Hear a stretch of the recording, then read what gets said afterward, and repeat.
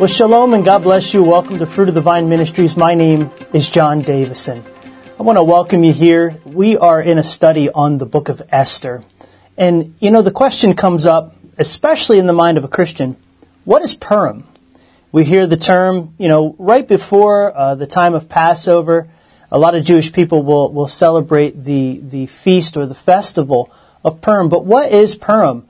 And does it mean anything at all to a Christian? Is there anything there that we really could pull from this, that we could understand from this, that would help us in our relationship with Jesus? Does it help us understand anything about how kingdoms and principalities work? Is there anything in there hidden which would help us overcome the kingdom of darkness and bash the gates of hell in this day? Well, I want to suggest to you that, yes, there is. So where do we find Purim? Where does this story come from? Well, if you open up your Bibles, you'll find in the Old Testament, in the Tanakh, you'll find the story of Esther, Queen Esther. And this is a story that takes place all the way back in Persia. So I want to just read you the introduction to Esther in my Bible and what it actually says.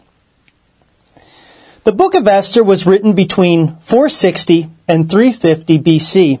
Its author is unknown, though some suggest Mordecai, Ezra, or Nehemiah. The theme concerns God's providential care over His people as they live in the diaspora, or the displacement, if you will, from the land of Israel. The book records events when the Jews were captives in Persia in about 480 BC. It tells the story of a young woman placed by her circumstances beyond her control in a position where she eventually becomes queen and was instrumental in saving her people from a massacre. The book of Esther beautifully depicts God's sovereign role, although God is nowhere mentioned in preserving His people. And that's really interesting to me, that in the book of Esther, there really is no mention of God. There's no mention of Him by name.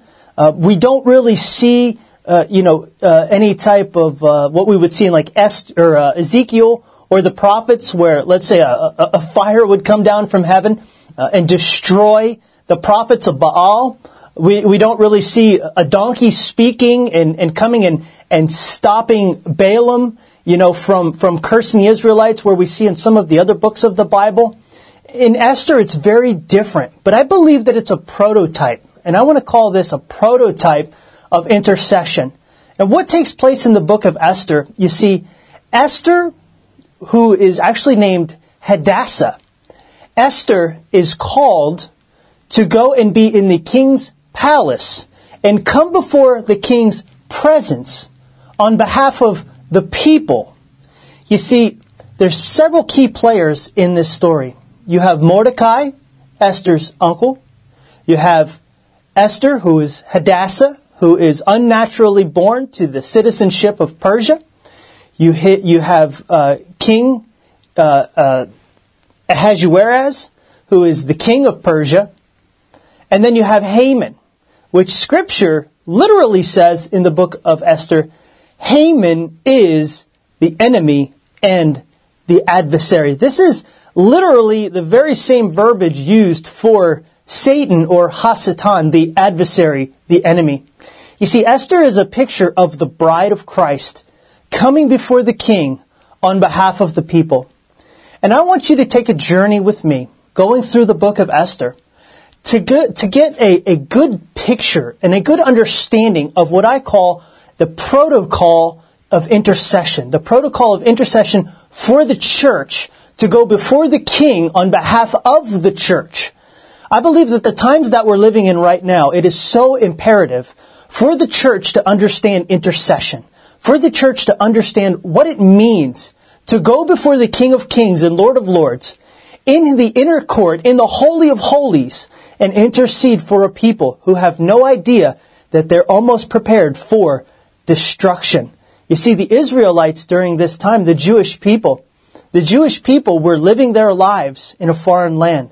They were living their lives as strangers in a foreign land. And the New Testament tells us very clearly that the church, that the bride of Christ, that we are strangers in a foreign land, but our citizenship is in heaven. And therefore, just as we are told in the book of Ephesians that we are seated in the heavenly realms, that we need to go before the Father We need to go before Him in weeping and in wailing and in anguish, beseeching for the people of God, calling for fasting and repentance, just as Mordecai called, just as Esther called for the people, the Jewish people in a foreign land, that they might be saved, that they might be restored and put into a position of authority. Yes, right now, especially in our very own nation of the United States, we need people in positions of authority that are fearful of God, that are in a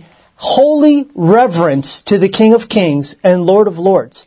And it is up to the bride of Christ, it is up to the church to enter into the Holy of Holies and to intercede for the church, intercede for the nations, intercede for the people in a foreign land, that God may hear, He may look down, and He may robe us and give us crowns of righteousness and put us in positions where we can affect the entire land for the kingdom of God. So take a journey with me, and I know that you will be greatly encouraged. This is just the introduction. There's going to be a series leading up to Purim at the end of the month. And if you have questions, if you have comments, I suggest that you give us an email, give us a comment below here on this video. And I just bless you with the blessing of shalom, of peace. In Messiah Jesus, may you be greatly encouraged by this study. In Jesus' mighty name, amen. Thank you for joining us for this broadcast of Strength for the Hour. Our hope is that you have received rest, revelation, edification, sanctification, and truth. To learn more about this ministry and to be further strengthened in your faith, you can visit us at our website, www.fruitofthevine.wix.com/Fruit of the Vine. There you'll find a link to our Facebook and YouTube. If you'd like to send us a letter, please write to Fruit of the Vine Ministries, P.O. Box 222, Louisville, Ohio, 44641. And for a final word of encouragement, here again is John Davison. Thanks, Alex. You know, God anointed the New Testament writers, and the Holy Spirit spoke through them, and says this in the book of Hebrews, chapter 4 and verse 12. For the word of God is living and active, sharper than any double-edged sword. It penetrates even to the dividing of the soul and the spirit, the joints and the marrow. It judges the thoughts and attitudes of the heart. And Jesus says this in the book of Revelation, chapter 3 and verse 8. He says, listen, I know your deeds. See, I placed before you an open door that no one can shut. I know that you have little strength, yet you have kept my word and have not denied my name. Well, praise God, brothers and sisters, that the word of God was able to penetrate into our hearts today, and that the Lord gave us strength through His message as He spoke the word through His word by His Holy Spirit to you, where you're at in your home and in your atmosphere. So I just thank you so much for taking your time and listening to the Word of God with us today. We hope that you've been blessed, encouraged, and strengthened by the Word of God. So thank you so much. God bless you and keep you in His perfect peace. In Jesus' mighty name, Shalom.